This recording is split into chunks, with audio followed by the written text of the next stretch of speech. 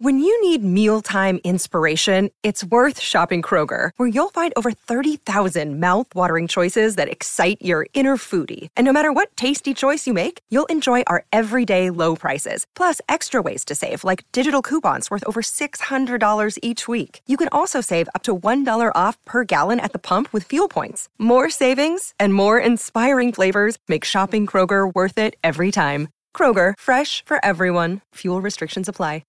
Fox on Tech. Well, it's about that time again. There's a new iOS update. It is version 16.3, and it brings a security feature for which Apple devotees have been clamoring: security key support.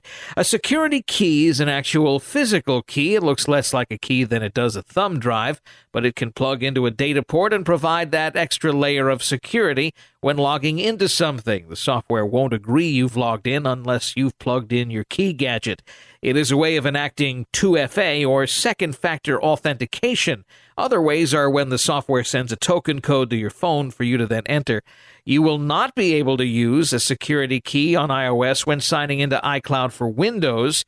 iOS 16.3 also comes alongside iPad OS 16.3, which will also allow for security keys. The coming Mac Ventura OS 13.3 will allow it as well.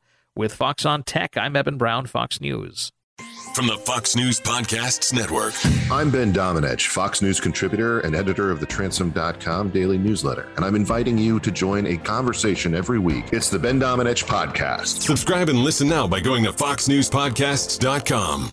Listen to Fox News Podcast shows ad-free on Fox News Podcast Plus, on Apple Podcast, Amazon Music with your Prime membership, or follow wherever you get your podcasts.